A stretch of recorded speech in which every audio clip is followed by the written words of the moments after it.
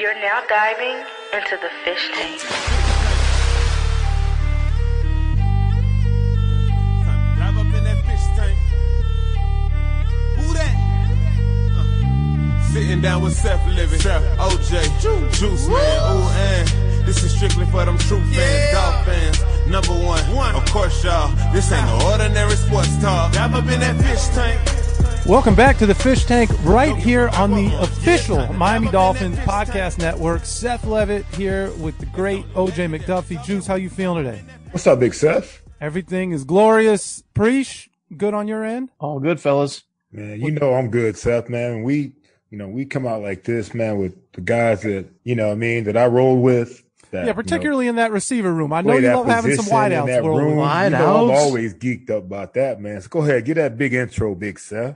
Well, very excited about this one. I'm waiting for the podcast where I don't come in excited. That might be where we lose the listeners early. But this is a guy that I got to cheer for, didn't work with, but got to cheer for. And I know you have some wonderful stories about, but we are fired up to welcome Irving Fryar into the Fish Tank. Dr. Fryar, Dr. Fryar, how you feeling today? I'm doing well. Everyone, good to see you, OJ, specifically, my man, and Seth and Sean. God bless all of you. Thanks for having me in the tank. Absolutely. Great to have you here. Thank you for joining us. And I don't know how much Juice prepped you, but, we're a pretty hard-hitting group here in the tank with tough questions. And so with that, I'm just going to jump right into it. We won't mince words here. Juice claims that in his entire career, and I think he's an authority on this, but in his entire career, nobody's suit game was stronger than Irving's Fryar's. So I need to hear about this. Tough questions. I think it was the reflection of the kind of person I was. Everything had to be right. It had to be perfect. Even though we're not perfect and we're not always right, but I was trying to achieve that in every aspect of my life as possible. So yes, I tried to dress to impress, not just myself, but other people. And I tried to do things the right way when it came to my gear. I was always that way, though. I was that way when I was a kid, though I did not have, the fine linens or the fine cloths, but I was always well-groomed, clothes ironed. I was one of those kids that had jeans with a crease in the pants of the jean down the leg. I love it. So yeah, that was me. But I appreciate that, OJ. Yeah, but Irv forced everybody to have a tailor, Big Seth. Yeah, if you didn't have a tailor on that team, getting on that bus or getting on that plane, it was a problem. Irvin set the standard, then Louis Oliver and Jarvis would hold you to the Jarvis standard. Williams like, all Lou give would you hold business, you to the standard. Yeah, man, it was a tough standard to live up to, man. So Irv, man, he had that swagger, man, that, as a young jit coming on the plane, man, it was like, all right, I'm going to get me a little tailor too. I'm not going to get the most expensive suits, but I'm going to get like 5 nice ones. Now, did he say? Well, yeah, we're professionals. Yeah. We should look like professionals. So we had to raise our game. And when you look good, I've heard Dion say this before, when you look good, you feel good. And when you feel good, you play good. We hear that one often in the tank, for sure. Absolutely. That's what guys like Juice and JT and now you. I don't get the big, ugly, grimy guys. They never come in and give me that speech, Juice. No. Oh, Big Web now. We had Big Web. Big Web was one of those guys. But he had some big ass suits. Big Sexy was always, Yes, but the rest of them, they didn't give a damn, man. They didn't care. Came in as is and, sweat it out. Did Irv give you his tailor? Did the number of his tailor or go get you a tailor, but this is my guy. Like, these are my people. That's the see, Irv brought his tailor into the locker room, and I think everybody kind of, dipped off of it. But once Irv picked a fabric, nobody else was allowed to have that. It was off the market. Yeah, that's a wrap. Like when you buy those beats, right? When you go online Irv's. and buy those beats, you can buy the beat that everybody uses, or you pay a little extra, and it's gone. The fabric's gone. I love it. That's right. You know what, though, Irv, man? What I always wonder, man, is how a guy that grows up in New Jersey ends up in Nebraska to play college ball, and then not only were you in Nebraska, you play wide receiver there. And you end up the number one pick in the draft. How the hell were you the number one pick in the draft as a wide receiver on a team in Nebraska that runs the ball all the time? How's that possible? Well, that's a really good question. I've been asked that question several times. First, how I got to Nebraska. I didn't want to go to college. I didn't want to play football. I did recruited by a bunch of schools across the country. It started out with the smaller schools and then started advancing to the bigger schools like UCLA and USC and Nebraska. And I grew up being friends. Our families were friends. Mike Rozier, who ended up being a Heisman Trophy winner. So we decided wherever we were going to go, we're going to go together.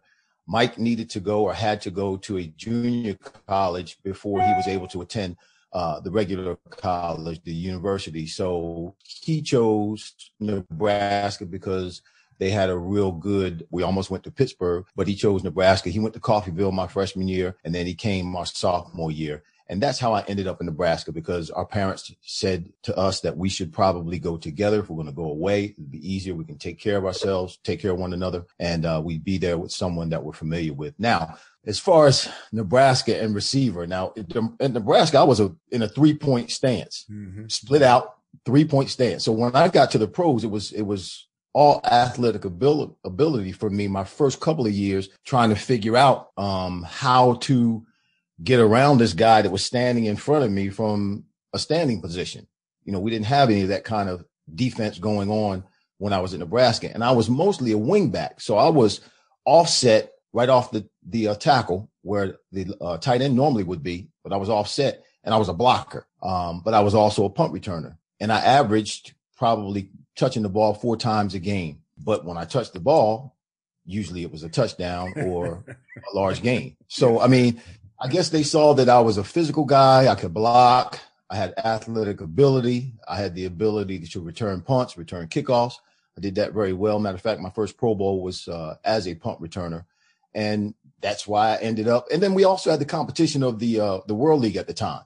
No, I'm sorry, the USFL. USFL was going on at the same time. So there was a competition going on there trying to pull people or keep people from going to the USFL and keep them in the NFL. And I actually sat in front of Donald Trump on top of the Trump Tower. Yeah, because he had drafted. Well, you're a Jersey guy, right? Right. Come to the Generals, but he would not guarantee my contract. And that's the only reason why I did not go to the USFL and ended up being the first pick in the NFL. So there were a lot of different variables.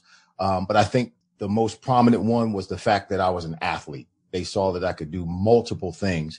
And even though I wasn't necessarily your typical protocol wide receiver standing up, running down the field, running great routes, I learned as I went along. And I'll tell you something, my first 9 years in the league were very limited as a wide receiver. When I came to Miami, it was like I died and went to heaven. I did not realize and did not know that offensive professional football could be played the way we played it down in Miami. Well, not everybody could play it that way, Irving, because not everybody had 13 back there. And that's exactly what I'm saying. When I was at New England, my first 9 years, if we called a play, an offensive play in the huddle, and we lined up, and the defense was in a defense that was going to stop that play, well, they won. We take one on the chin, and they win that play. We did not have the ability and did not change plays at the line of scrimmage. That just never happened. So I come to Miami and Dan's changed. We come to the line of scrimmage. He's called a play in the huddle. He comes out, gives me a signal behind his back, and it's just he and I for the play. It's like playing in the yard, playing out in the street with the kids. It's just him and I. That's what happened when we played New England, which was the first game of the season. On that last play of the game, it was 4th and 5, I believe it was, with a few seconds left on the clock. Dan called a play in the huddle and then comes up to the line of scrimmage and gives me a go. And we needed 5 yards for the first down, but he gives me a takeoff. Well, you and so I catch it for a touchdown. We win the game. Yeah. And man, I'm like, this is not fair. This is our football. Imagine what it would have been like if I had that ability or the ability to do that and that openness and that freedom for the first 9 years of my career. Well, that's crazy. And we're going to get into all of that today because you just hit basically our entire show. You got it all. So we're excited about that. And 17-year career and the numbers you put up, I can only imagine if you had that type of an offense to play in. But I want to go back a little bit for 2 things. The first one is, you said Mike Rozier and the parents were close and they said, hey, you guys, wherever you go, you should go together. Well, he was handling the ball a little bit more. So they had your big behind blocking for him. So that was a great deal for him. They didn't tell you were only going to get 4 touches again. Well, I really didn't. Again, playing professional football, even going to college, was not something that I dreamed about. It was not something that was a goal of mine. It wasn't what I aspired to do as a kid. Coming out of high school, I had a couple of uncles that were Marines, and that's what I wanted to do. I wanted to join the Marine Corps and fly jets off of aircraft carriers. That's what I wanted to do coming out of high school. But then, I guess fortunately, but also unfortunately, started getting recruited by all these schools, and Mike and I were getting recruited by the same schools. So I listened. Back then, kids listened to their parents. So when my mother said, go to school, I was the first one in our family to ever go to college. So I went to college. Even coming out of college, though, I never really wanted to play football. I never really wanted to play in the NFL. And that was not my dream. I went to the University of Nebraska planning on my major being meteorology and graduating and then going into the Marines as an officer and flying jets off aircraft carriers. That's what I wanted to do. But then my senior year, I came home from school. We were homeless, pretty much homeless. And mom said, we need a house. You need to go play. Mm-hmm. So I went to play, but I never really embraced the moment. That was never really a dream of mine. So it wasn't like I had planned for it. It wasn't like I was taking advantage and maximizing. We didn't start taking professional football seriously until Chris Collinsworth, like about my 7th year. Chris Collinsworth said that pretty much I was a bust, and he pissed me off. So I played the next 10 years to prove him wrong. It took 7 years for that to happen, for someone to bring that out of you. For me to really want to be the best, really want to try to accomplish in the NFL. I look back on it now, at 21 years old, I did not realize the impact and the importance and the level in which all of that meant and what that carried. I was just living, man. I was just going forward, living, taking it day by day, moment by moment, because again, I wasn't a sports fan, so to speak. I was an athlete. I could play sports and play well, but I wasn't an avid sports fan where I followed athletes and had people that I emulated, and I didn't know statistics. My first experience with the draft was when I got drafted. So and it didn't last long. It wasn't something that Hey, Irv, you remind me like Kajana with that draft thing, you sat down for like 2 seconds and the next thing you know, you're getting up. I know back in '84, the draft wasn't the way it is now. You were Sunday. I think it was Sunday for the first round and so on and so forth, but you didn't sit and wait very long, man. And that, for guys like myself that sweated, that slept, that went to the bathroom 5 times, it was a rough day. Well, it's not often. So we have a running joke in the tank that every time we have someone, and Juice likes to talk about how tough it is on draft day. And I'm like, dude, you were drafted in the first round. We bring in these guys that were supposed to go in the first and they go in the third, or we get a guy like Larry Izzo who didn't get drafted and he's sending, bootleg tapes to every coach. And so it's very rare that we have a guest in the tank that we can actually feel badly for him that he has to sit down for a few hours and wait. It's very rare that this happens. Well, actually, I had signed my contract with the Patriots before the draft. So I had already spent about $25,000 before the draft ever took place. Lord. So it was already done.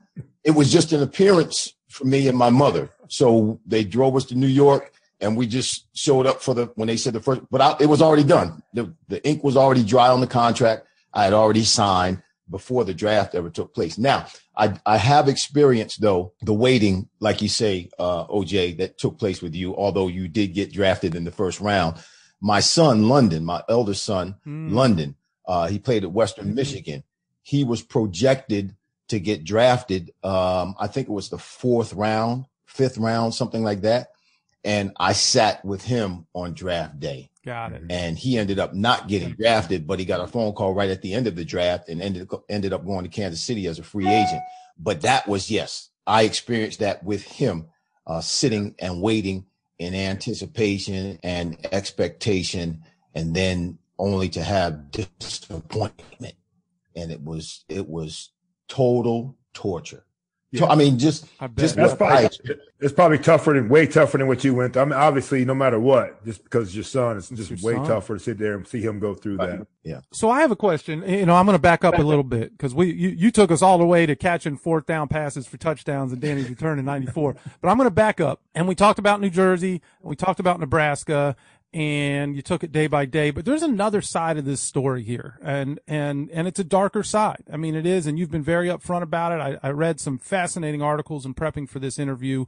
But there were things happening in your life really beginning at an early age, right? At home, with the crowd that you ran with, and some decision making and habits that you would develop, right? And personal challenges that followed you deep into not just through college, but your professional career. Can you talk a little bit about clearly so many things changed in your life, and would love to hear about how that transformation took place. But take us back to those moments, really going all the way back to growing up that led you down a life that would shock people that you were able to achieve what you achieved, knowing the things that you were going through. Yeah, I should be dead 4 or 5 or 6 times over.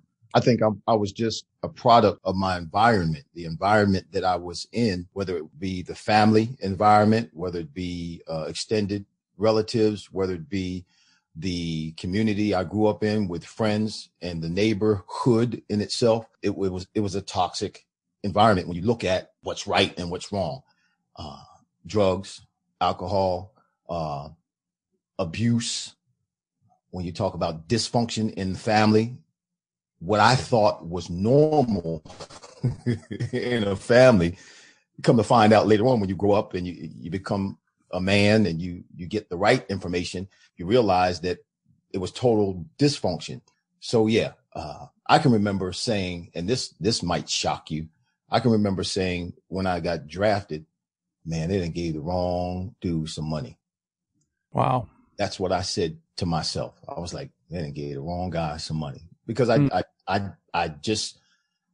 was out of control, totally out of control. I did things that I cannot say over the air, but that some people can only imagine doing. There were times when, man, I just ripping and running and making stupid decisions. I look back, I was listening with Brian Cox, and he said the same thing. When I look back over my life in those younger years, man, what in the world was I doing? What was I thinking? Obviously, I wasn't thinking, I was just doing. And listen, when someone like that, someone like I was, the mentality that I had as a younger black male, that I didn't have any guidance. I didn't have a mentor. I didn't have any sense of stability. No one that I knew had ever taken on or moved to that level with regards to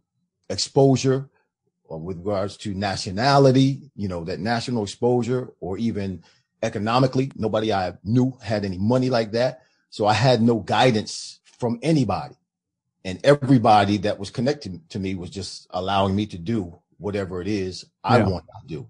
And it was totally out of control, And, man, there's a saying that people say, God takes care of babies and fools. And obviously that is true. Wow.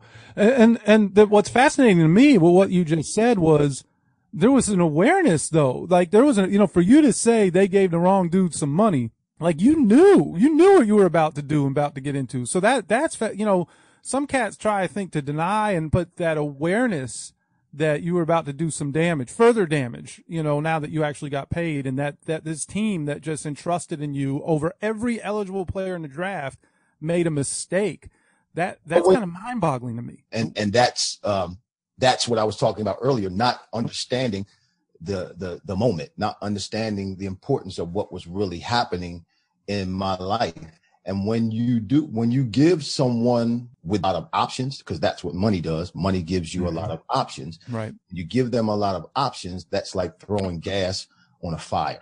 And that's what that was. Yes, there was a certain measure of restraint, I guess. And that had to do, I believe, with the respect for my parents. So I would go so far, but I wouldn't go as far as I could have because that was out of respect for my parents. And I was afraid of my father. Mm-hmm. I really didn't want to have to deal with my father ever for anything because I saw how he could get out of control, and I saw what kind of damage he could do in our home as I was growing up. So yeah, it's and they have a lot of programs now. And here's one of the things I want to share. They have a lot of programs now in the NFL for these young cats, and I don't want to call them cats, but yes, these young cats that are coming up that really help them, whether it's psychologically, emotionally, mentally, with their family, economically, with their monies and their finances. They have a lot of programs that they put in place. Hats off to the NFL for these young guys coming in.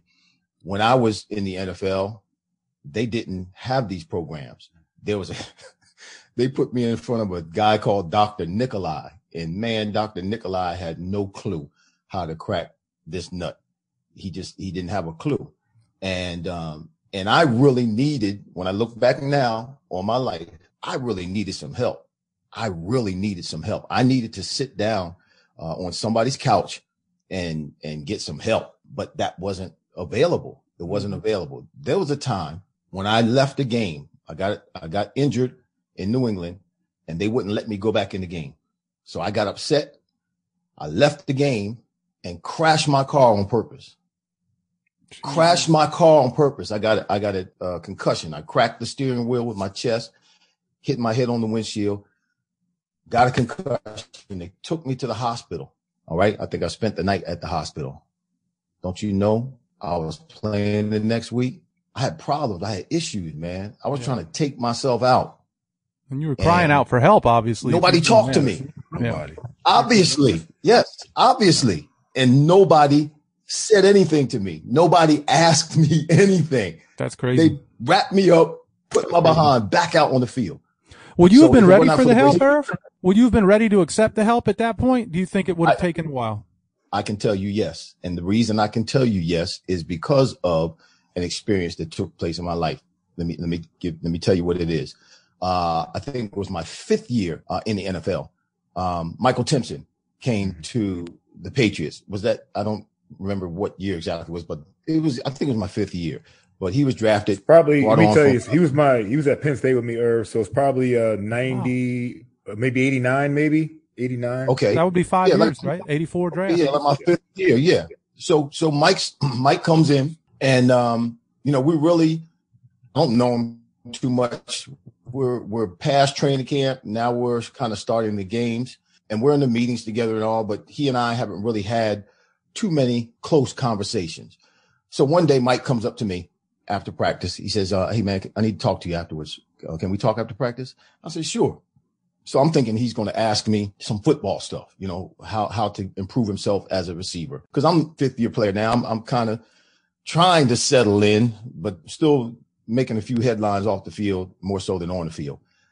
We go down the street after practice to this place where it was a breakfast place that we all used to stop in on the way to work, on the way to the stadium in the morning. And we sit and we order something. And as we're sitting there, now he's a rookie and I'm the man. He says to me, listen, I want to talk to you because you're screwing up. You need to get your life together. You're messing up. And he just ran it down to me, making more headlines off the field than you are on the field. And you need to get your act together. That's in a nutshell. That's what he said. Now, one or two things could have happened. I either punch him in his face and tell him to go, you know what? Or I listen. And from that moment forward, Michael and I have been best friends from that moment forward. So yes, when you ask what I have received, yes, I was hungry. I was just waiting for it. But the people that were around me, I believe, when I look back, they were just kind of letting me do enabling it is. Yeah, just enabling me, letting me do whatever it is I wanted to do because I was the one that was playing pro ball and I was the one that was paying all the bills. So he does what he wants to do. How about that clarity comes from a rookie, a young guy? I think it's Penn State. It's not just the rookie. I think it's the Penn State. I knew it was going to be Penn State thing. I knew it's all about Penn State, Irv, that, brings that clarity. I knew he was going to say that. I knew you were going to say that.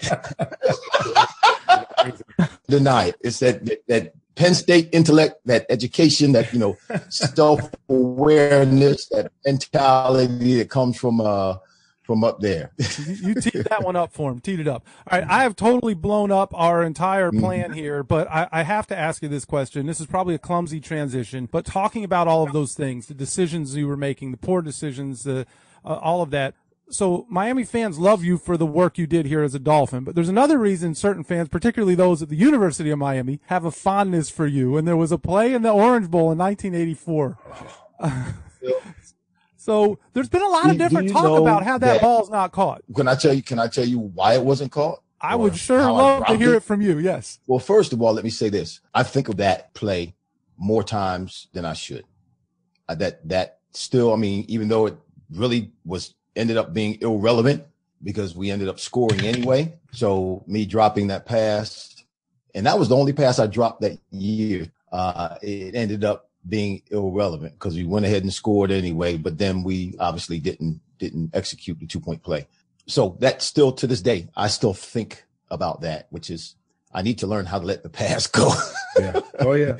But as OJ will tell you, there's things like that a lot of us as athletes, some of those failures we still carry, you know, that keeps us moving forward in our lives today. But the pass simply, I know there was rumors that I dropped it on purpose. Right. If that was the case, then there was a slant that I caught that I almost scored on a few plays before that. So, man, I was trying to score. So if that was the case, I would have dropped the slant.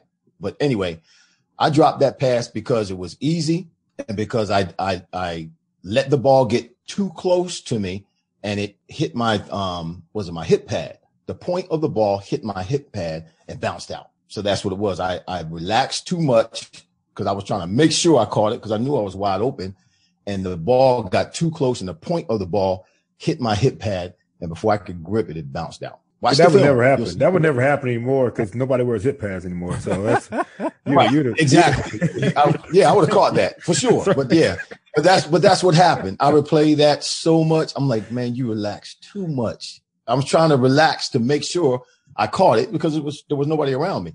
They were in cover 2 and I'm going up the middle of the field. But anyway, yeah, it wasn't on purpose. As much as people would think I dropped it on purpose, no, I would never do anything like that. Forget that. It's hard to convince people that the toughest catches are the wide open catches. It really is. Like the ones that you're wide open, there's nobody but you and the ball. Seems like it takes forever to get there, and it's not in the perfect.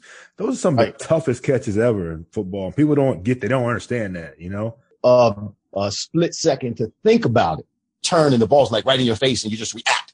Those are when your athletic instincts take over, and it just happens. But when the ball's floating in the air, you have time, and you know that you're open. Or the ball's not thrown quite with the velocity that it normally is, and it throws you off a little bit.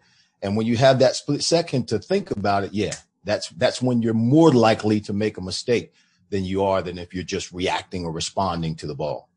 Yeah, no doubt, man. Irving, it's tough as it's been to talk about all these other things, man. We should also celebrate a lot of things that you did to turn your life around, bro. Let's talk about your faith a little bit, birth of your daughter. We talked a little bit about your son, other factors, that have led you down a different path since those some of those turbulent times. Well, I believe, OJ, that's why I am where I am today, even though, we still had some bumps in the road. But, the Lord had a plan for me. It's just as simple as that. I can't explain it any other way. When I thought life should be over, when I had enough of life, God said, no, you're going to learn from your mistakes. You're going to continue in this journey. There's some people I need you to come across and interact with. There's some things I need you to do and to accomplish because there's more to your life than just this. So here I am. Like I said, by the grace of God, I came to know the Lord as my personal savior, and the rest is history. Did I believe I was going to be preaching and pastoring? I've been doing it for almost 18 years now. No. Matter of fact, God had to push me into this. This is not something I jumped into. Those of us who are pastors, this is not something we jump into. We get pushed into this. And when God pushed me into it, trust me, I was minding my own business, doing my own thing. I had my own agenda, and it surely didn't have anything to do with New Jersey. OJ, I moved from Florida to New Jersey because the Lord said move to New Jersey. I'm like, to New Jersey? I'm in Florida. Why New Jersey? Right. And particularly back home where I'm from. I want to stay in Florida. Right. I loved it down there. It was nice. I could stay tan. Oh, come on. But But it's just, I am a testament of the saving grace of God. I truly am, because man, if things had turned out the way I was trying to make them turn out, we wouldn't be having this conversation. I wouldn't be here. I would have been gone. Lord knows, maybe in hell somewhere, but the Lord had a different plan for me. And, that's why I'm here. You talked about my family, or you talked about my kids. I'm divorced now. Jackie divorced me. I experienced years ago. Was that 5 or 6 years ago? I think 5 years will be the anniversary of me, coming out of prison. It'll be 5 years, June 6th this year. So I had that crazy experience with a fraternity brother of mine that I did business with that was doing some illegal stuff. And, my name got trapped up in it, and I ended up going to prison. But during that whole thing, OJ, Jackie divorced me. So that was another challenge. That, man, the divorce was final. And when I went to divorce court, I was actually shackled in orange, shackled in my feet and my wrist. Right. Yeah, man. Wow. Shackled. You're not a violent offender. I don't get the shackles, but okay. Hello, listen, yeah. OJ, they treated me like I killed somebody. Yeah. They treated me like I was shackled in my hands and my waist and my feet. And I was in the courtroom when they filed. Well, she when I got indicted, shortly after I got indicted, she filed for divorce. Our divorce, apparently, she and her attorneys waited for the trial to take place to see what was going to happen. When I ended up going to prison, that's when she finalized the divorce. So I had to come from prison, and sign the divorce papers. When I got out of prison, bro, I didn't have anything. Nothing. No house, no car, no money, not a place to live. Nothing. I started all over again 5 years ago. At 50, what am I, 58 now? 53 years old, I started all over again. I thought it was over. I did. I had no idea, no clue what I was going to do. Because while I was in prison, everything disappeared. I couldn't do anything. I was in prison. So everything was gone when I got out. And I had to start all over again. Thank God for a couple of the NFL programs. I was able to get some assistance to find a place to live, and just started putting the blocks back together again. My church was still intact, which was a surprise to me, because I was trying to figure out a way while I was in prison how to quit pastoring. I'm like, how can I pastor, God, when this is happening? There's people who believe that I did this, and here I am, which is even harder. I'm in prison for something that I'm not guilty of. Yes, I'm guilty of knowing this guy. Yes, I'm guilty of allowing him to have access to my mother, but what they convicted me for, I'm not guilty of. So here I am, and there are people who believe that I did this. So how am I supposed to pastor people? How am I supposed to move forward with this? Man, when I came out of prison, don't you know, my church was still intact, and then I got hired by another church to be the associate pastor there. So went into prison pastoring one church. I came out of prison pastoring two.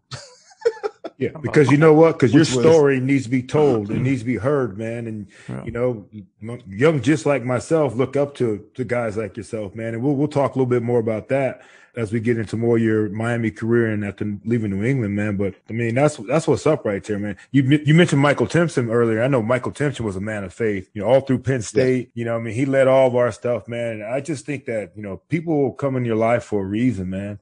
And I think that might be one of those jumpstart guys that got into your life. And, even, we're talking about, the last 5 years. I'm talking about when you left, when you're in New England, those first 5 years and so on and so forth, man. But, your faith has always been, the strongest thing that's kept you being the Irving Fryar that I know, man. And that's the guy that I met when you came to Miami as well. Right. Yeah.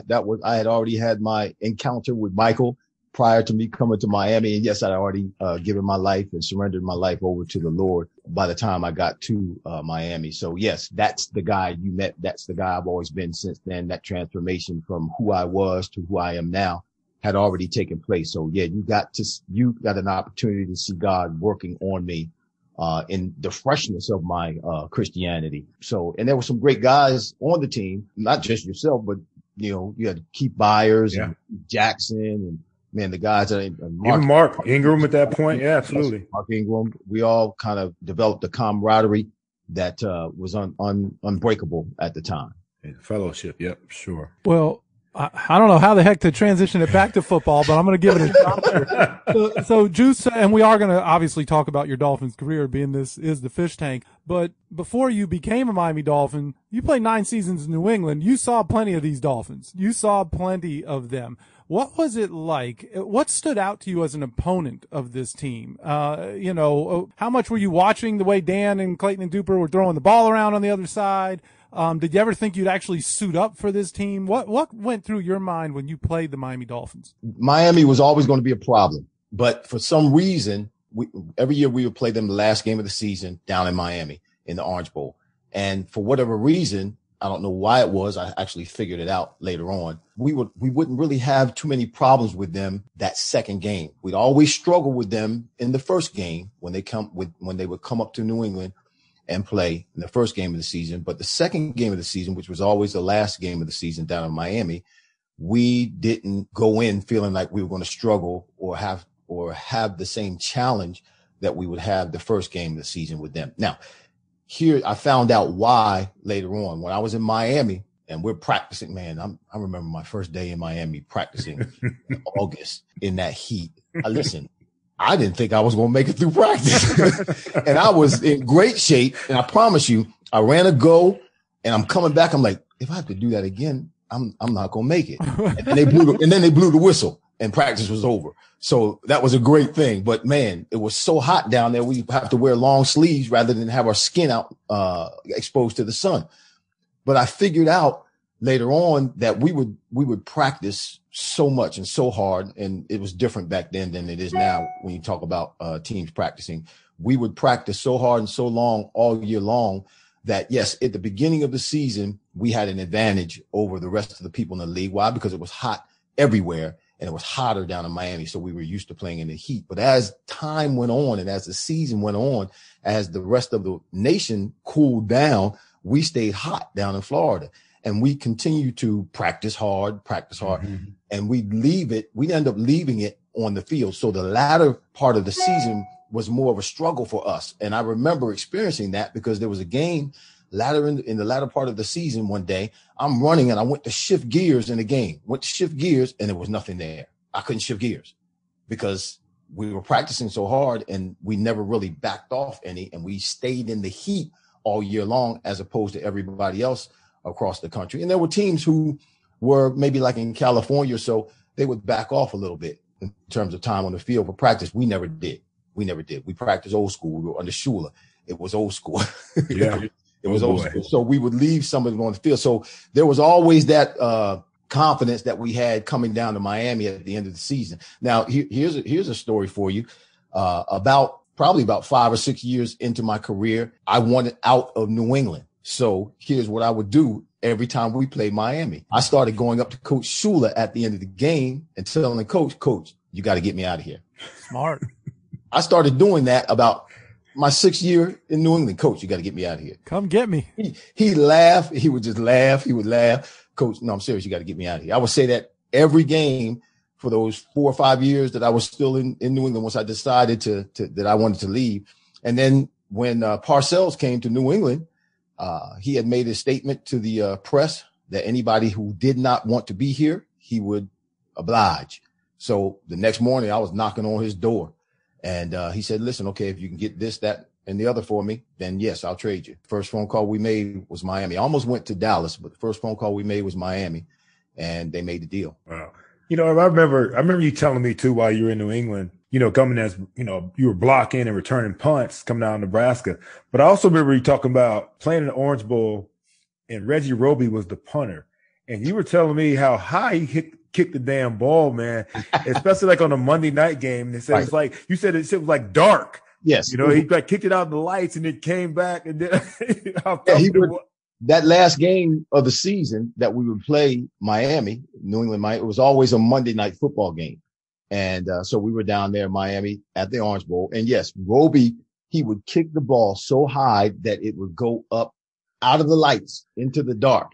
And then we have to wait until it came back into the lights so that you could see where the ball was. Yeah, that was crazy. That was crazy. I would have to get out there before the game and watch his balls go up into the dark and come back so I could kind of get it, kind of get an idea of how I'm going to do. How am I going to do this with this cat? And there's no way he's going to let you catch his in warm-ups. There's no way. You got to catch it in game situation. You guys got to watch it, right? Right. Yeah. No, I would get behind. I would stay behind the punt returners and all, and act like I'm doing something else, but I'm watching what's going on to try to get a feel for how I'm going to accomplish this while the game when it counts. I'll tell you what, man, when I got down to Miami, that's when, that was my primary job as well. Right. And to catch those, if you can catch Reggie Roby's punts, you can catch anybody's punts. Those things came down like missiles, man. They were like, man, it came down hard, man. Tight spiral, man. They were unbelievable, bro. Yep. No, but you did a good job, man. You did a great job as a punt returner. You did a great job filling your role. And I remember my first game against Miami when I was in Philly. You and I were going at it, man. I think I caught a few touchdown passes. Yeah, you caught a few. You caught a few. We'll talk about that. We're not talking about that. You were over on the sidelines fussing at them because they couldn't stop me, and I was over my sidelines fussing at my guys because they couldn't stop you. I'm like, what are you doing? Yeah, I remember that. Yeah, that's a hell of a battle. Loved it, man. A good time. That's the first time you saw my head ball too. Right. Yeah. That was interesting. Let's talk a little bit about that rookie year, man. But we didn't start out too well. Yeah. That's what I was about to get to. You know, I had to get there. This. I had to go there, man. The rook and the seasoned vet, man, and think about it, man. I looked up to you so much. So we started off in St. Thomas, remember we were saying St. Thomas. That place was, I don't know how Miami was so competitive. The Dolphins, how it was so competitive, having to practice and watch film and do their work at St. Thomas. That place, when I got here, we started out there, and then we moved into the new facility when the season started. But man, when I'm like, what in the world is this? Dude, maybe that's why they played so well, working their ass off to get out of there, man. I don't know what it was. Man, that place was not professional. The pool with no water, with stuff growing on the bottom, the Nautilus stuff out on the deck. It was How about the fans? How about the fans, Irv? Right there on the field almost when we're doing mini camp. It was different. It was not what I expected when I came to Miami. They didn't show you that, did they? No, they did not tell me that. Miami was always competitive. Miami was always one of the teams that you're going to, if you don't bring your A game, they're going to wipe you up. So, man, I'm like, they're getting this accomplished with this. Yeah. That wasn't part of the recruitment. No, they literally had a universal set. Where's the weight room? I'll tell you what, though, New England as well. When I left Nebraska and went to New England, as far as the facilities, it was a big step backwards. I think that's normal for college. I say same thing with Penn State. Our facility was unbelievable, and then I ended up going to St. Thomas for that. Where where I had a hook for my jersey and another and a nail for my hat for my helmet and stuff. Bobby Monica. You need something extra. Here's a nail for you to put that on it too. You know what I mean? So. But let's get out of that, St. Thomas era, and we did move to the new facility. And I thought you guys felt it was time to let the first round rook, 25th pick overall, not number one like yourself, understand that it's rookie hazing time, man. When I think I jump it up like 8 people jump me, Irv. I think it's like 8 people. Well, it took 8 of us because you were mad. OJ was mad, man. OJ, I didn't think OJ was ever going to speak to me again after that day. Now he got baptized. That's all in the cold pool. We baptized him. He baptized you, Juice. That's what it was. I didn't hear holy water. I didn't hear the words of the Lord. If I heard that, I'd have been okay. I'd have been all right then. But let me tell you this, and Brian brought this up too. You got it easy because that's all that happened. I don't know if that was all that happened because you got so mad or if that's all that happened because that's all we wanted to happen. But man, when I came in as a rookie, man, shoot, I the whole training camp, 6 weeks, I was doing something every day, whether it was singing, whether it was buying stuff for the linemen or for the receivers, whatever, carrying somebody's equipment. Man, they took me and they didn't do this to me. They did this to another guy. They took him, stripped his clothes off, and tied him to the goalpost. So when we come out the next day, he's out on the goalpost naked, tied up. That wouldn't work with me, Irv, man. I hate to say it. We talked about this on the tank before, man. But I did have a gun in the car. Well, that's okay. I had two. I don't know who you're messing with here, Juice. Yeah, but first one too is probably first one to it though, Big Seth. You know what I mean? I was faster than you, OJ. Way faster than me. So that's what I want to know, Irv. So when he comes running in, and he's talked about it, he said he came into that and he was heated, and he comes barging into that. Who did this, that, and the other, and comes into the team meeting room, and then you stand up like, okay, let's go, Rook. Like, what are you thinking when this young guy comes in? Knowing your history now, knowing your, it didn't seem like you were backing down from a stuff. No. I don't think that it would. I mean, again, it was team. He's part of the team. This was just the hazing. It's what goes on. It's what happens. Would it have turned into something? Even if it had turned into a fight, let's say it turned into a fight, we would have made up and been all right. It would have been a fight. It would have been what it was, and then it would have been over. Seth, Irv would have whooped my ass, man. Man, no. Let's get to it. Listen, I was saved, OJ. Yeah, I was saved. I don't know. I couldn't tell when you stepped up to me. That's a good point, though. That's a good point. I was saved. I was not. My intention. I was a lover of the Lord. I was not. If he had stepped to you like 6 years earlier, like that, what might have happened? Well, yeah. No. Well. Yeah. Hey, you know what? But see, to think about it as a rook. You got to take some of those lumps, let them know that, hey, I can't just be taking, you just can't do that to me and me just let it happen. You know what I mean? Right. But I'm going to tell you what though, Seth, he embraced me after that, bro. After that right there is in the meeting face to face. After that, Chula's like, hey, what the fuck? What's going on? You know what I mean? And, at that point, man, Irv made me, I was this rookie, man, and nobody fucked with me after that, man, because Irv had my back after that, you know what I mean? Right. And that meant a lot to me, bro. And we talked about it, man, but that meant a lot to me that we were able to squash that right then. And then we just kept it moving, man. And I learned so much from you as a professional football player and as a professional human, bro. Well, I appreciate that. There's that connection, not just because we were receivers, but that fire, you had the same fire. You didn't have that crazy like I did because you were brought up in somewhat. I don't know. Well, at least it didn't manifest itself. But that same fire, that same desire, that same focus, that same ability, that same, hunger, man, you had the same thing. So it was my pleasure, man. It was my pleasure. I always loved giving back, doing what I could do because I was lost. And then if I can help you stay on the right track, get on the right track, stay on the right track, make the most out of yourself and your career, man, then I've done my job and I can go on and be with the Lord and be happy. Bro, definitely, man. I mean, I learned so much from that, Irv, man. And just the whole, and here's a little aside, Big Seth. Irv, like, I talk to Irv a lot. And then Irv be like, OJ, man, they say I lost a step. He said, but I had one to lose. You know what I mean? He was running 4.2, 4.3. Now he's running 4.4, and everybody's talking shit. I'm like, come on, man. Crazy. I mean, I wish I could run 4.4 consistently like that and easily like this dude, man. Nobody worked harder than this man. Weight room, workouts. You remember Muhammad Oliver, Irv? Yeah, I remember Oliver. DB, they came in and tried to run all these tests with you, man. 10 years younger than you, man, and you were still in it. It's like, dude, from the moment I met Irv to the end, man, there's nobody that ran better, tested better, lifted better, worked harder. Well, you did. Man. We had that 30-minute run or a 20-minute run. I could do that all day, though. I couldn't catch you with that. I'm like, what? I could do that all day. That's one thing I could do. Guy.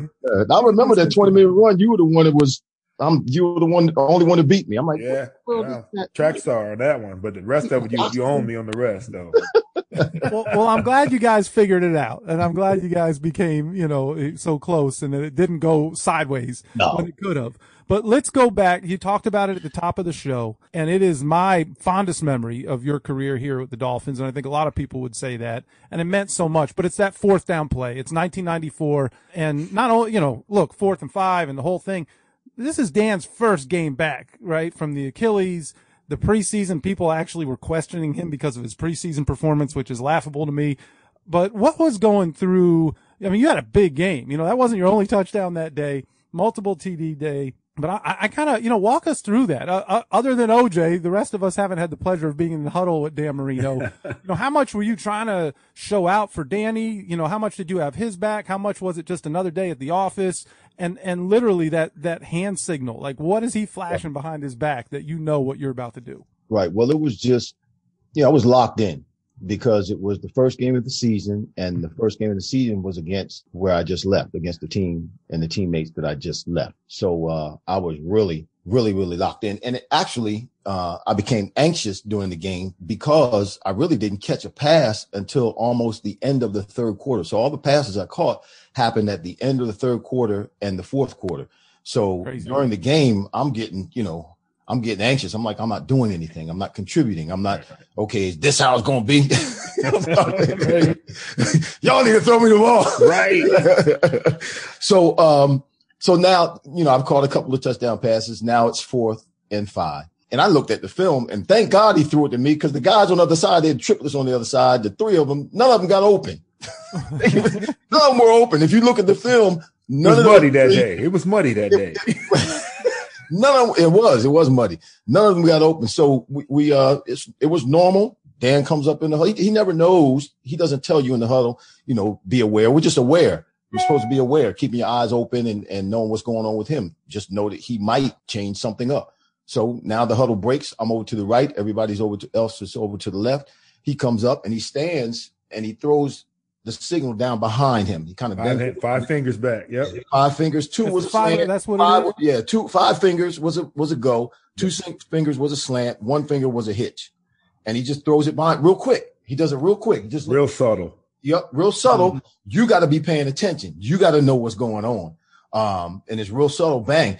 And he saw it that fast that it was 1-on-1 with this. He was a rookie corner, 1-on-1 with he and I.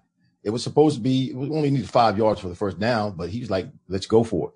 And bang, before you know, we're off and we're running. And it was just reaction, and caught the ball, won the game. And it was just wonderful. I mean, I felt like I died and went to heaven, because those kinds of things, we never gave ourselves an opportunity to operate like that as an offense when I was in New England. And to be able to come down to Miami, man, and experience the first game with Dan. Obviously, I had seasoned there already where Dan got hurt, but the first game with Dan, have this kind of experience, man, it was like, I literally said, this ain't fair. This is not fair. This is like being out in the street and we're just making stuff up. Drawing it up. Yeah. Juice, the stats on this. I mean, I'm looking at the box score, and as he said, he didn't start catching passes till late in the game. 54-yard touchdown, 50-yard touchdown. Then that one's a 35-yarder. And those are just the touchdown catches. Monster finish. But I put it on him. I love it, man. I remember that game was at the end, especially, was like back and forth. Him and Bledsoe were like going like tick for tat. You know what I mean? And then Irving and Dan with the final dagger. I remember another time too, and then I'll let Seth get back to the thing. But I remember that time we were playing at New England, and we're sitting there, we're watching film, and Danny's like, "Look, bro, if they come with this weak ass corner blitz, you just take off, you just run, and I'm gonna sit here and take this hit, and you just." What we did was he saw that we had time, so make sure I split out far enough. And they come with the corner blitz, they're bringing the safety down from the middle of the field, because everybody else, when they run the corner blitz, the receiver is running a hitch, so they're bringing the safety down to cover the receiver and to make the tackle on the hitch. So what we decided was, okay, when that happens, you act like you're running a hitch, just do a hitch and go. And that takes away the angle from the safety, and we'll end up with a touchdown. That's what we did. They ran a corner blitz. I ran up, stuttered my feet. Here comes the safety. Bang, I took off, and we hit it for a touchdown. Yeah, Danny said, I'll sit there and take this hit. This is nothing. Like, it's not distance, it's going to be all right. And that's how tough. Yeah. That's how tough it was Maurice Hurst. Man. Plus, it was Maurice Hurst. So Well, look, I will say this, and speaking on behalf of all Miami Dolphins fans who were watching that game, I don't think you were the only one who felt like you had died and gone to heaven. That was a special, special moment in the history of this franchise. That was really, really cool. That was my first regular season game with the Dolphins. I was at that point just a game day operations guy. I had done a couple preseason games, which are nothing when you see something like this. Live bullets come, my goodness. So that was my indoctrination into the Dolphins, and really became a Dolphins fan that day. And you look at Bledsoe's stats on there, you'd think there's no way in the world he lost that game. But then Danny's stats. Right. Yeah. That back and forth was a tremendous game. Yeah. And that Bledsoe was there again, like OJ said, that first game Dan was back when the 4th and 5 touchdown took place. That was Bledsoe's first game in New England. And he was chunking that ball, man. Yo, man, he was really That unbelievable. ball. Irv, we talked a lot about a lot of things, man, but let's just talk about the longevity you had in the league, man. 17 years, man. That's unheard of for a wideout. Not only that, but you made 4 Pro Bowls after 30. I mean, that's what we were talking about earlier. You talked about you had a step to lose because you're still running at a high pace, and you perfected your route running when you got down here because your route running was second to none. Well, it was. You didn't have that early, but it was 0 when I got there, though. Yeah, that's what I'm saying. Yeah. But that's a testimony to Duper and Clayton and the whole Miami organization in me just seeing what they were doing, how things were being done. And just having the ability to be able to make adjustments and add it into my game. Yeah, and that's another thing too, man. You came down here, and I think we traded Clayton at that point. I think we got you with that pick, so we didn't have a second round pick because of that.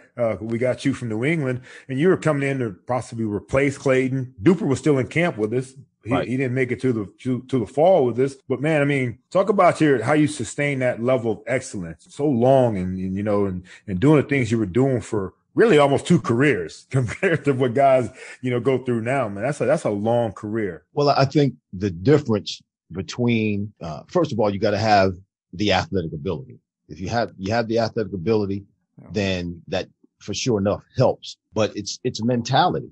I really believe it's just a mental state. It's a mindset that keeps you at a level of intensity that allows you to continue to sustain over a long period of time. When you don't have that mindset, then bad things, I think, can happen. I remember talking to my mother-in-law about 2 years after I retired, and she stopped in the middle of our conversation and she said, "You're different. You're different." Yes, I was different because I turned the switch off. The switch had been turned off. There's a switch that has to be on in order for us to, first of all, play that game. This is not normal for humans to play a game where we run into each other. There's something wrong with us. Those of us that play this game. I mean, it's different now, and we can talk about that too. Yeah. It's different now than it was when OJ and I played, and prior to that. It's different now, but there's got to be something seriously. We have issues, the ones of us that play this game, because humans weren't made to run into each other like that. We're not physically made to do that. So to be able to, you might be physically made to do that. He is 1,000%. He's still yoked. I'm sorry to cut you off. I shouldn't have done that. Well, God's intention was not for us to. That's right. Fair. It wasn't God's plan. Each other, like, football is a man-made game. We made this game up because OJ, when I finished playing and I retired, not because I had to, I retired because my oldest son was really struggling. And I felt as though I needed to be around more. I could have gone from Washington and played down over in Oakland with Gruden. He had asked me to come, and I would have been on the other side of the country. And I turned him down because I felt as though I needed to be around for my son because he was struggling.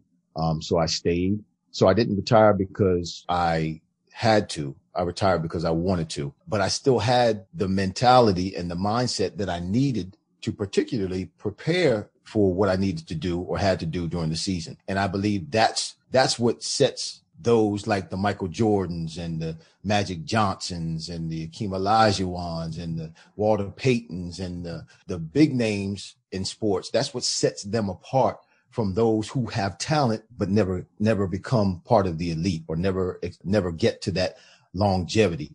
And that's different now, but that's what separates the great ones from those who have talent and just are participants at a professional level. It's the mindset. Magic, I don't remember watching Magic take games off. Michael never took games off.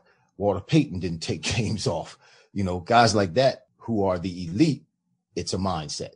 And I believe that's what it was, OJ. Even when we were prepared for that 20-minute run, 12 minute run. Was it 12? No, it was 20 minutes. No, it's 12. Is it 12? Yeah, because we've had people in the tank that have been crying about the 12-minute run, the 12-minute run. Oh, really? But when I would train during the off season, I never really did long distance running. Right. So when we had that 12-minute run, I started doing long distance running to prepare myself for that. So it was a new mindset. I had to expand my mind and my preparation for what I had to, so I could accomplish what I needed to accomplish on the field. And that was something new for me, running for 12 minutes without stopping. It's never like 4th and 12 minutes, is it? No, I never did that before. I'm like, what is this? You know what, Irv, you say that too, man. It marvels. I look up nowadays and I see so many guys, so many wide receivers taking themselves off the field, man. What is that? What is that? You couldn't get me off the field, man, unless you couldn't get me off the field. I'm on the field every play. Every snap, the offense. But that's how you train, though. You train to play every down. Now you got guys. What is it, OJ? They catch a pass and they go to the sideline. They go to the sideline. One pass, they run a takeoff, they go to the sideline. And you're definitely not going to get me off the field on 3rd down. No. You know what I mean? That's when you make your name. Yeah. Come on, man. You got to be kidding me with some of these guys, man, that when they're tapping out and looking for a replacement. I don't understand it. I don't get it at all. My career, 17 years, if I wasn't injured, the games that I played in, I probably, with the exception of, offensive plays on the goal line, and there were times, particularly when I was in Philly, I was on goal line and short yardage offense. Right. You're right. And with us too, for sure. Yeah. If there's one receiver, it's going to be that guy that can run block, routes, catch the ball, and can block. Right. And that was me. So, when you look at my career, I played, out of the times that I was on the field, I probably played 90 to 95% of the offensive plays. No doubt, man. And that's how you know what? Or you know what, Irv? That's also incentive money. These guys, they must not worry about incentives, man. They get paid too much. They're getting paid so much money. They don't even care about that anymore. Snap precision.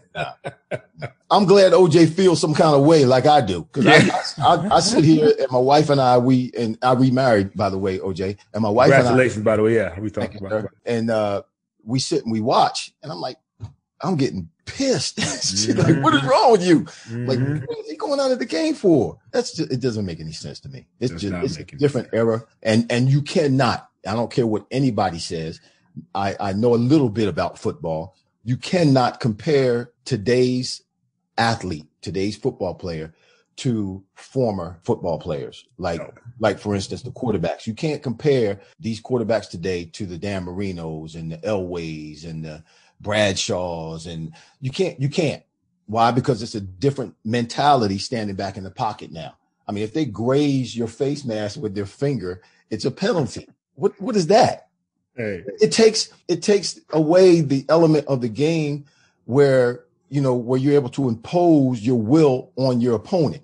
Correct. Yeah. And I'm glad you brought this up. So this actually leads me to something I wanted to ask you, and it kind of fits perfectly here. So, recently in the news, and this is crazy how New England and Miami, it always comes down to this, but Julian Edelman announced his retirement. And then I don't know if you're a Twitter guy or what have you, but there was all these conversations, and not just on Twitter, but in the news, is Julian Edelman a Hall of Famer? And people lost their minds because if you compare his stats to all these other guys, and I chimed in, and I'll be fully transparent here with you, because I believe Mark Clayton, it's absolute high, it's a travesty.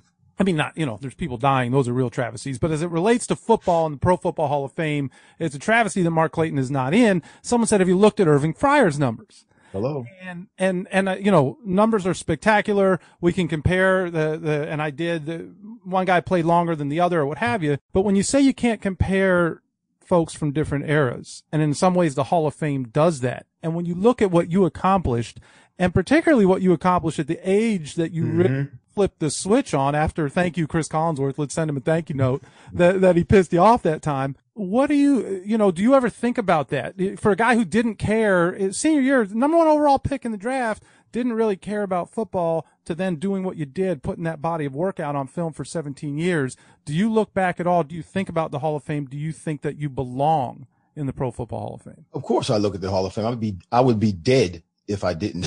It's like I'd have my head in the sand and I just don't know what's going on in the world to not be aware or not to have some opinion about what's happening with the Hall of Fame. I'll say this, and this is not a shot at him. This is just facts. When I retired 5th in the NFL as a receiver. There was a guy that was just put in the Hall of Fame last class. His name is Harold Carmichael. Okay. Harold comes from our eras kind of, intertwined or overlapped, but my statistics are really a lot better than Harold's. Correct. A lot better. And so he just went in a class ago. So yeah, it does. It bothers me to a certain extent. It doesn't keep me awake at night because I know that there are people who have an opinion and who kind of control that process. And maybe they just don't like me. I mean, with Art Monk, when he retired, Art Monk remained number one at the wide receiver position well after his eligibility for the Hall of Fame. And I don't think they voted him in until like maybe 10 years after he retired. I don't know if it was that long or not, but it was well after. And he was still number one, statistically, still number one. So is there biased? There probably is. Am I aware of it? Yep, I sure am. Does it bother me? Yes, it does bother me, but I'm just a small piece of the world. So, but where's it come from? Or where do you think it's the things that you were doing maybe off the field in the early part of your career? Do you think it's that you didn't maximize talent and ability, or until that switch flipped? Where do you think that bias comes from? No, I don't think it comes from that. I just think it comes from because people are running the system, and that's just the way people are. People can be out of order. The mindset of people can be distorted and unfair. And people can be opinionated. And it just so happens to be that this is the way it's happening. Now, from what I understand, there is a group of senior Hall of Famers, I believe, that can nominate someone and have them voted in. I believe that's the case. You're correct. After a certain period of time. Seth's a guru. Seth's a Hall of Fame guru. I'm not a guru. Questions, you gotta get her done. Okay. I'm not a guru. So at my day job, I work with Jason Taylor, have for the past 17 years. Okay. Run his nonprofit organization. And so I learned a lot about the process when he went through it. And so I think that's why Juice is giving me, I appreciate it. I definitely, I'll take it. I'll take something good today for sure. Okay, Seth. So what do I need to do? Well, so that's right. There you go. Get him, Irv. What do I need to do? Tell me what I need to do. Sign him up. You just put it on. Well, that's a great question. I don't know who is in New England who is who has the Hall of Fame vote. I know it's Armando Salguero down here in Miami. I think it'd be interesting to have conversations with those folks that maybe had some influence or exposure to your career. Probably would make some sense to at least have some conversations and learn about that. But what you were getting at is, after you have been eligible for a certain period of time, if you do not get in, and I don't know what that is, but I do know there is a guru here listening in, but after a certain period of time, you no longer can be voted in through the 50 selectors that go through the process. Right. And then you have to go to that senior committee. And that's exactly what you're referring to. I don't know where you stick, because you played for so darn long. I think you still might be eligible going through the traditional way, but I don't know. I retired in 2000. Oh man. So 2000. I retired in 2000. So I've been out 21 years. Oh, you've been out. You retired in, golly, that's 2020. Retired in 2000. I'm sorry, saying 2000. I retired in 2000. All right, damn, you played last year. I didn't see you. What team were you on, Irv? He might have, Joseph. He's still in great shape. I wouldn't be surprised. So apparently it's 25. I've been retired for 21 years now. Yeah, 25. And then during COVID, Seth, they had like retired players kind of on practice squad. So Irv could have been on one of those practice That's squads. Right. That's right. I wouldn't put it past him. If I needed to run one go route, I would not put it past him. But I would give him that hand. I give him that 5 fingers back all day. I might have one in me. I might have tear some stuff up though. So well, on the second play, do that. So Scott Stone, who is our guru here, just sent me a text. He said it's 25 years, and you probably know Scott from your days with the team. But he said it's 20. You have to be retired for 25 years. Okay, so I'm still in the normal fish tank. Correct. Absolutely. You're in the normal and the abnormal fish tank right now. But then it's 25 years. But getting back to the point here, I just wonder, if we compare your stats to folks that are going in, there's a great argument there. But what you did from age 30 and beyond is mind-boggling and really not normal. We talk about it. We reluctantly, Juice talked about Tom Brady earlier today and the things that he's doing at 40 plus or what have you. But for you to go to 4 Pro Bowls 30. I don't think anybody's done that. I don't think anybody's done that since. So I think there's some interesting things to discuss there. If you go back and find this on Twitter, I don't want to talk out of both sides of my mouth. I did think that Mark Clayton needs to get in there and quickly, but I think it's an interesting conversation, man. And what's most fascinating to me, however, is that you came into this league as the number 1 overall draft pick out of a program like Nebraska and really didn't care about football. And now here we are at this point talking to you all these years later, and you're saying, hey, I do care about this. Yeah, and so that's a really interesting transformation and all of the other things that came through with that. Right. And it's just, I think it's a testimony to what we can do when we get focused. Obviously, I was not focused on football those first several years when I was in the league. But then when I did get focused on life, on my Christianity, on my relationship with God, which allowed me to focus on everything else in my life, things started to come together, and the performance, obviously, the level of my performance, increased, and I was able to do things that I'm not going to call it supernaturally, but I was able to do things that I think you could. Some people say are not normal, and we can do those kinds of things with when we're doing things under the power of under the influence of God's power. Yeah, no doubt, Irv, man. Well, we're going to let you get out of here, man. Before we let you go, man, what is Irving Fryar up to these days, man? Send us home. Well, I'm still pastoring. Everybody check us out on Saturdays. We have church on Saturday, OJ. And that's because I can't wait till Sunday. Right. When I finish the week, I can't wait till Sunday. It's this world is crazy. It's mean. It'll beat you up. So we have church on Saturday at 5:00. So check us out. The New Jerusalem on Facebook, YouTube. My YouTube channel is Dr. Irving Fryar Ministries. We're also live on our website, which is newjerusalem.today. We go live there. But in addition to that, recently, OJ, I was working at the New Jersey Youth Challenge Academy a couple of years ago, where it's a quasi-military academy on the base at Fort Dix, where we bring young people in from the age of 16 to 18 who are in danger of not graduating from high school. So we bring them in for 6 months. We have 2 classes a year, bring them in for 6 months. They wear uniforms, they eat on the base, they train on the base, and we get them ready, prepare them for the GED. So they graduate with the GED, graduate from the academy, go on, whether it's the military, whether it's the Job Corps, somewhere where we connect them to keep them moving forward in their lives. When COVID-19 hit, they shut the academy down. I ended up not retaining that job. So I started a CDC, a Community Development Corporation. It's called Redemption Community Development Corporation. And we are in the process now of building a 64-unit, 2-story senior housing facility right behind our church. Yeah, it's like a $14 million project. So I'm a developer now.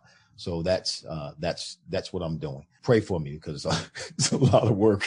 That is a lot of work. You're the man for the job. You're definitely the man for the job, bro. Sounds like if they give you enough time, you can get anything done. Is what we've seen here as a.